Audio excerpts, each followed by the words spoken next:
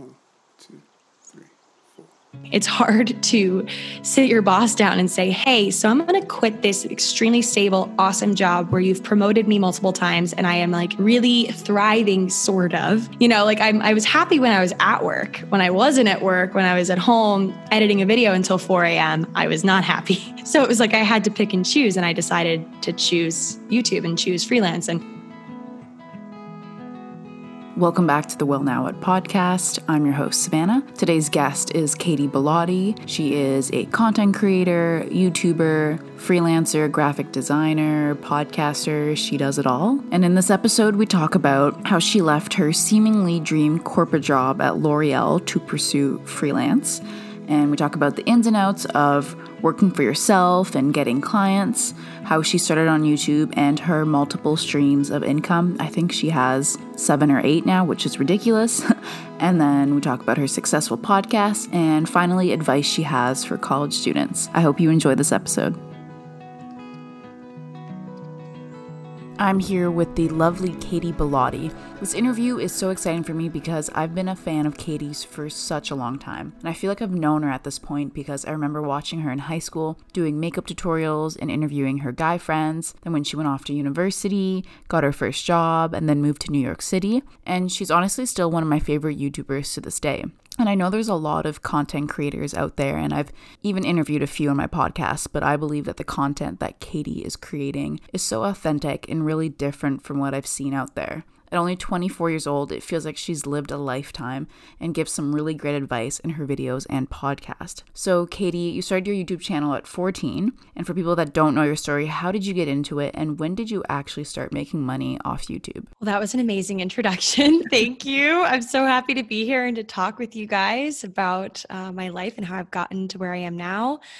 So basically, as you said, I started on YouTube when I was 14. It was 2009 at the time, and I don't think anyone who had a presence in that time period really saw YouTube as a moneymaker, didn't really see it as something that was extremely monetizable because, you know, blogs were huge back then. It was really big. You know, the written word was really big. And so I think people didn't really see a lot of money in vlogging and in video content.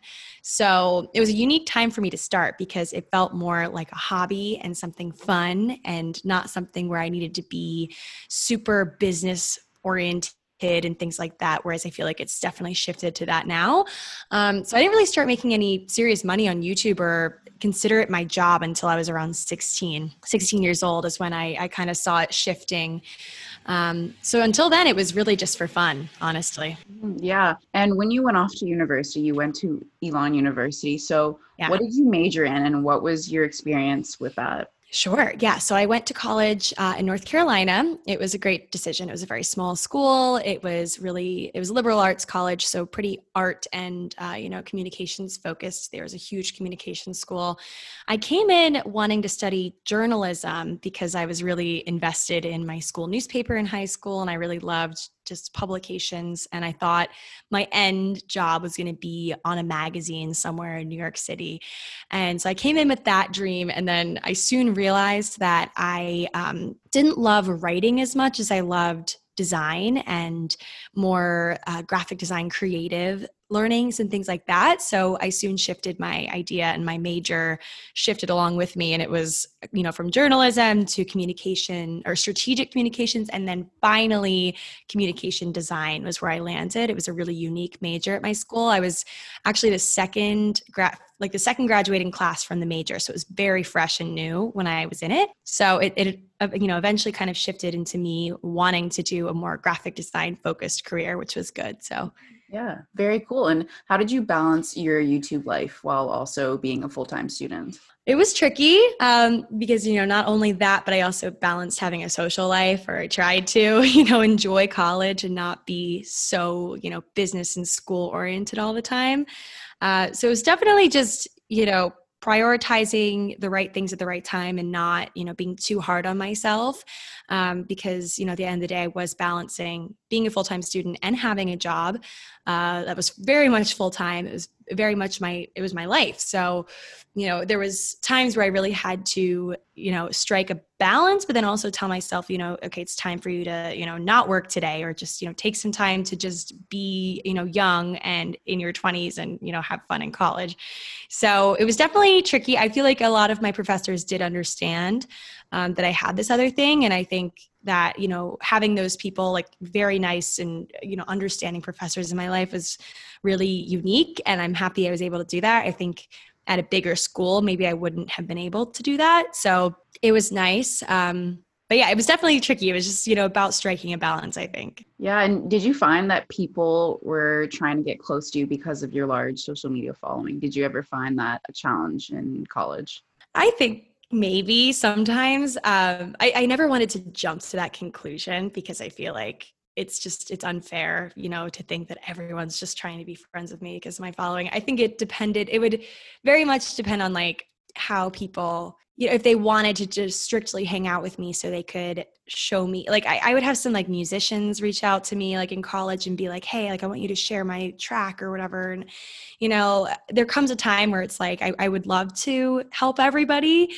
But if you're just wanting to be friends with me for that, it feels a little ingenuine and it's not very fair. But I do feel like majority of my friends and people I spent time with in college, like didn't really even care that I had a social media following. Like it was really not at the forefront.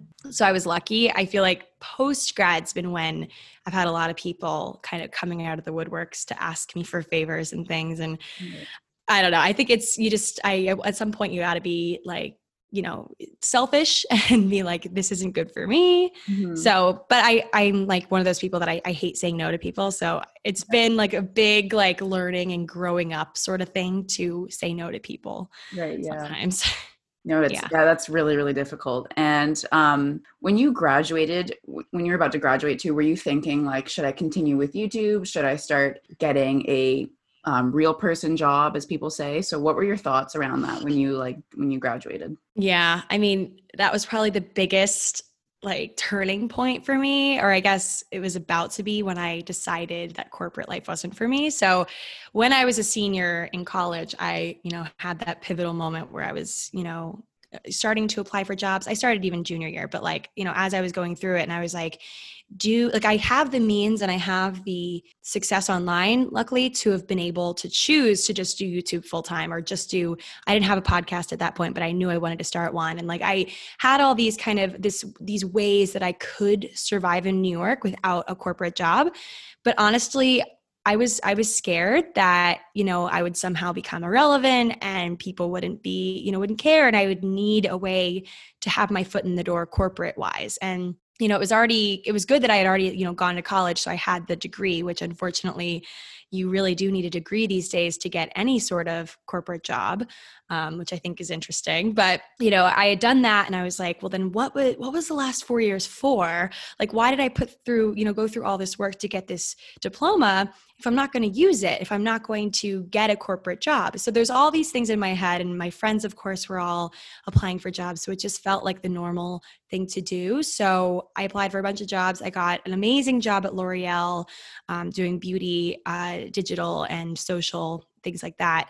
And it was a dream job. And I was, working in that job. I was doing YouTube also, which was it really did drain me a lot, having to do everything. And I just felt like I never had time to like enjoy the city and relax or be super social without worrying about work. And it was a really, really hard first couple of years post-grad. It felt like, the work was never ending. And I'm like, is this how it's going to be for the next 30 years? Like, I don't think I can do it. Like, So I had a lot of thoughts and a lot of, internal just decisions. I ultimately quit my job last November, quit my corporate job to pursue YouTube full time, pursue my podcast, pursue all the things that I now do.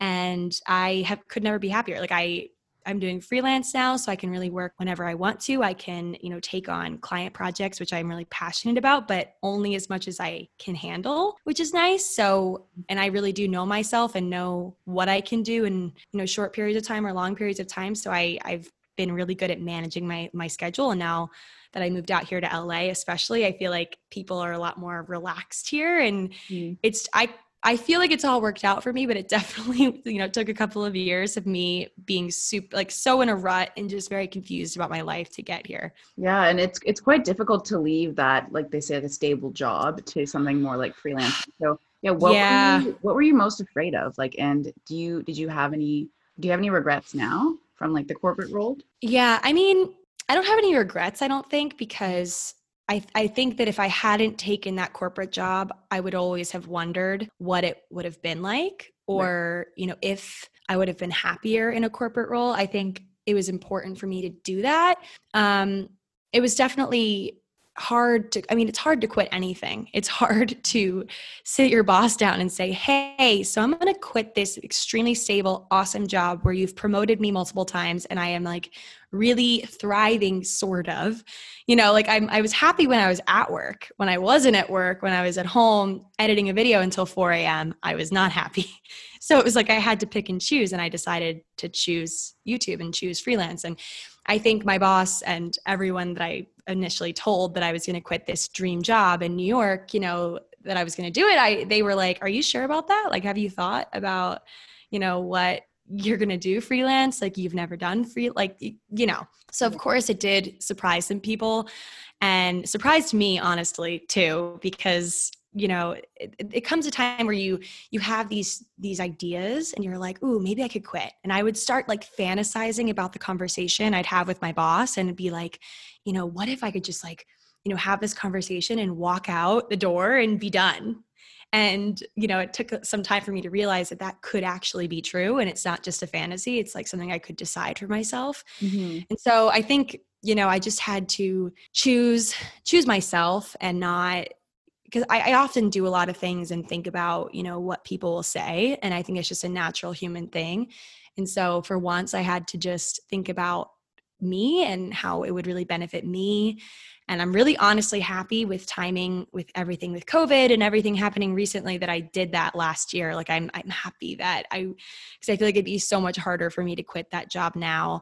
So it all worked out, but it was definitely not easy. Yeah, for sure. And so when you were about to quit, did you have any clients like on the back burner ready to go? Like, did you have a plan? Yes. Or you kind of just like, no, I had two things I would say to anyone who is thinking of quitting their job that is so important to have in place. It wasn't just like a rash decision. It was probably 3 months leading up to me quitting. I just like had this plan. And so the first and foremost, make sure you have a financial, you have a cushion. So, if you are to not have a steady job for months, make sure you have enough money to pay your rent, enough money for all your expenses, and still have savings and things like that, it's tricky for some people who don't have, like I did have a second form of income the whole time. Like YouTube was always a steady income for me, but I think it's important to save up, make sure that you won't be regretting your decision financially, because it makes it a lot easier when you can decide something truly because quitting because you don't want to do it anymore versus, having to stay because you need to make money, all that stuff. So financial cushion is key. Second, make sure you have clients lined up, or you have some way of making money lined up. Like, I don't know if you could be a dog walker for a little bit while you figure it out, just like something. For me, it meant having a few clients that I had been kind of not secretly talking to, but like, there's been some places where people were, DMing me and saying, hey, like, love your eye for fonts, or, your hand lettering. Could you help me with this? And I had like clients lined up with, down payments and all that. So I knew that there was going to be, a buzz, and I was going to be okay if I quit. Right. And I mean, ultimately I put in my 2 weeks, which ended up being 3 weeks. So I was still at L'Oreal for 3 weeks after I put in my notice. Mm-hmm. It took a little bit of time for me to be like fully free, but yeah, having those two things in line is really important. Mm-hmm. Yeah. So what exactly do you do now for clients? Is it mostly graphics, social media strategy? And how did you build up that portfolio? Is it mostly from YouTube and your brand partnerships, or did you reach out to people? Yeah, I find it's actually extremely separate from my YouTube life and from all of those people that I work with, because those are major corporate brands that I work with. Like, Aquaphor and, beauty brands. I'm working with a wine company, like that's all kind of separate. And then my clients that I do graphic design for are mostly individuals and, people starting like a photography business or just, a wedding. I have some wedding clients. I have mostly individuals on that side, people that, don't have an endless budget. My portfolio and just the things that I offer, my offerings are relatively inexpensive. So people can afford it. And, it's ultimately it's a side hustle for sure, but it's definitely more fun than it is a moneymaker for me. But I gained all that knowledge and, those pieces for my portfolio really just from playing around. Like I was doing a lot of calligraphy stuff. I was doing some tattoo designing and that's kind of where it started. I was doing a lot of just doodling on paper and sending people pictures and I was doing it for free for a long time. And then my parents were like, Katie, you should charge for this. Like even just like $30 a tattoo or something, at least you're making your coffee money. Like, come on. So then I started charging a little bit. And then after that, it just it turned into something where like, if I'm doing tattoos and I'm doing, this, like people are asking for logos, they want headers, they want that sort of thing. So I really do physical products almost. So, logo design, font curation, things like that. I don't really do social strategy as much as, actual kind of items, things people download and put on their website or use as their, headers and things like that. And I try to do at least one new client a week. So like 4 a month or so, not any more than that because it can be too much. But yeah, that's kind of where it started and where it is now.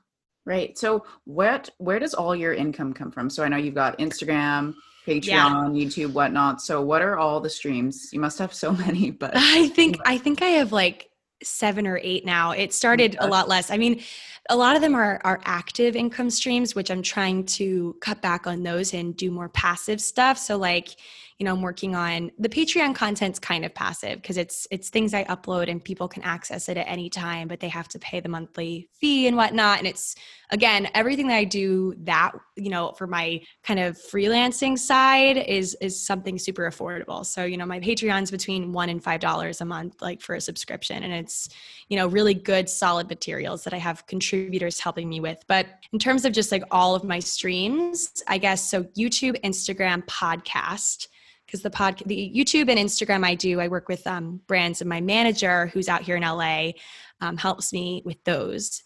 Podcast, I get, the in feed or the listens, the ad reads, that's what it's called. And then Patreon's my 4th. Freelance design, I guess, is just like as a whole is my 5th. And I think that's it for right now. I'm working on merch. That'll be another one. Wow, but that's exciting. I feel like there's more, but that's kind of it for now. I feel, it's a lot to manage. I would say like my YouTube life kind of takes up half of that. And then my other, it's nice having 2 things. And it's not just, here's a look at my life every day and that's how I'm getting paid. It's like I'm also creating real things and, using my major that I didn't think I was going to use, No, yeah, that's great. Yeah. And so as we all know, the influencer, I hate that term, but like content creator, it's like me too. Is very saturated. So like everyone and their mother wants to be one, which is great. But like, how do you think you continuously stand out? And especially with that younger generation, like the the TikTok stars or whatnot, they're starting to boom. So how do you continue to stay, I guess, relatable, or do you shift like your target audience? I feel like, for me, I'm lucky because I've been doing this for so long that I feel like people have stayed with me over the years. So I definitely have that kind of like OG YouTuber kind of vibe to me, whereas a lot of people are just starting out and don't, have these followers who have been with them for so long. That definitely does, make me unique, I think, but it's also something where I feel like you can become irrelevant real fast. If you've been on the internet for 12 years, it's like, okay, like what do you, like, how do I continue to reinvent myself? Like, it's hard, after you've been doing something for so long and you feel like you need to be one sort of thing for people. I think for me, it's important, to be niche and to have something people know you for, but also not too niche that people could get sick of that one thing they know you for. So it's tricky. So I think, for me, I've always been super open about my creative process on YouTube and on my podcast and really every platform. And as I'm trying new things and as I'm getting more into my design and, all that stuff, I think it's been helpful for me to, share all of that and tell everyone how I do it, how I've started my design, business and how I do all this stuff, because I think people, especially now in quarantine, are really interested in starting something, which I think is so cool. Like everyone has a podcast now. I love it. I love podcasts. So I love that it's like such a boom right now to do that. But I would just say for anyone starting, it's, you really can't get discouraged in the beginning because to your point, it's such a saturated market. There's so many people doing things and making things. You have to be kind of content with not many people watching you for a bit, not many people listening to you. And, that's how I was for the first 2 years. I had 30 views on my videos. And for some reason, that was enough for me because it was fun enough to be making the content. If it isn't fun for you making the content, maybe you should try something else because it should be fun. It should be something where you're excited to do it. And even if you have really no one talking or no one listening to you, you should still pretend like you're talking to 100 people. Just pretend, and eventually they will come. If you keep talking to them, they will come. That's what I've learned. So no, yeah, I agree. And I want to talk a little bit about your podcast. I love it. So If you guys haven't listened to it, it's called Thick and Thin. It's so great. And I don't know what you're doing if you haven't heard of it, but it's awesome because you give some great advice, but I also like it because you tie in a lot of history with it, which is very interesting. But then you also end up tying it with your personal life. I don't know how you do that, but do you end up, do you plan your episodes far in advance, or you kind of just have an hour before, write down all your notes and then record it? Or what's your plan there? I'm a day before person. So for example, today's Tuesday, or I guess, kind of day before. So I'm not working on my podcast at all today, but I did yesterday post on Instagram, hey guys, what do you want me to talk about this week? And I read through a bunch of the replies. I kind of started, getting something in my head, and I always just have ideas. And what I do is I have a specific note in my phone where whenever I have a random thought or idea, I'll be in the shower or at happy hour or something. And I'll be oh my gosh, this is what I need to talk about, whenever. So I have a growing list of kind of half-baked ideas. And, when something, I read a story of someone from history or something, I read a lot of news articles. I read a lot in general. People will even DM me things. They're this sounds like something you'd like, and I'll read it. So, typically, I post my podcast on Thursdays, and I don't post at a specific time. I really should, but it just depends on when I'm able to record and all that stuff. So I typically record the day before, and I actually do an interesting thing where I didn't know everyone doesn't do this, but I guess, I don't know. I also don't have guests on my podcast, so it makes it easier. It's just me kind of sitting there and talking.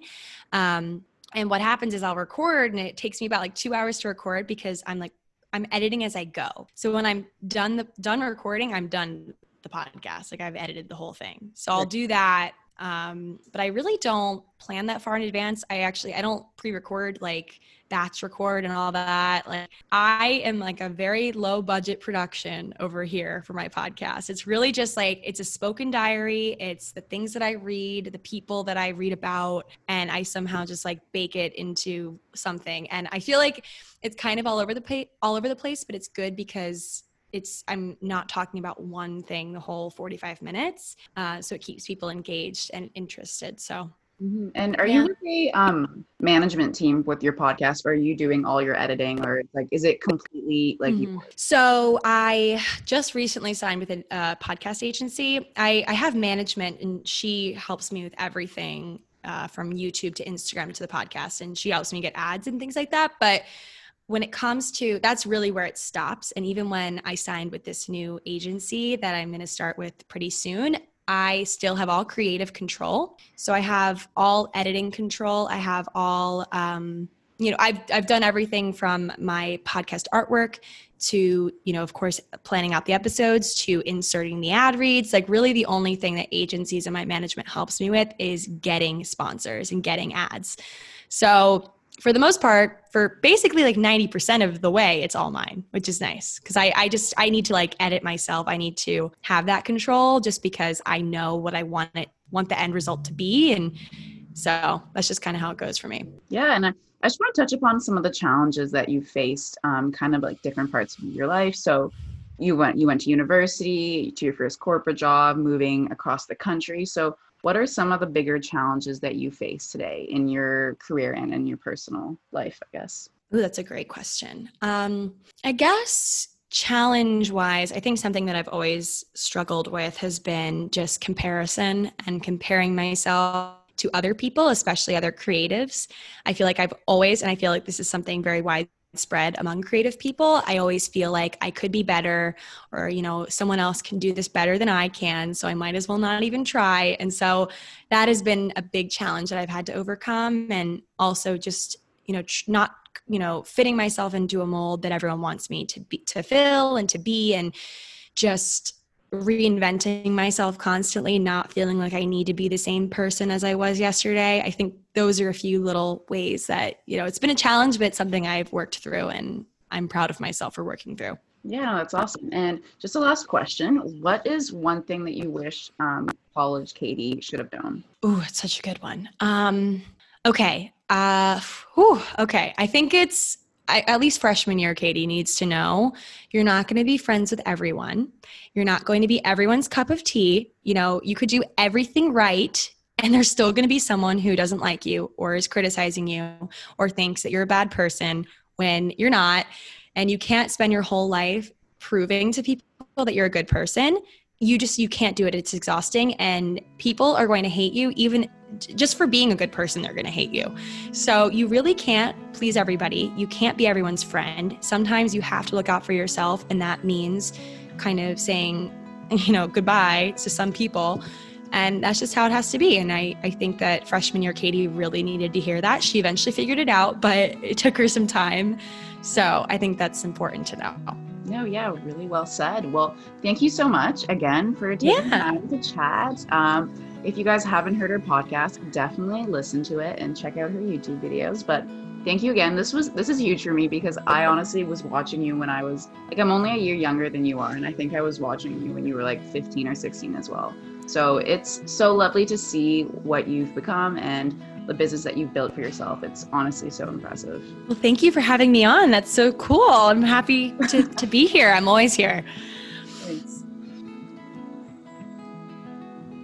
And that was Katie Bellotti. Make sure to check out her YouTube channel with her name, her Instagram, of course, and her podcast, Thick and Thin. I highly recommend it. Thanks for listening again, and see you next week.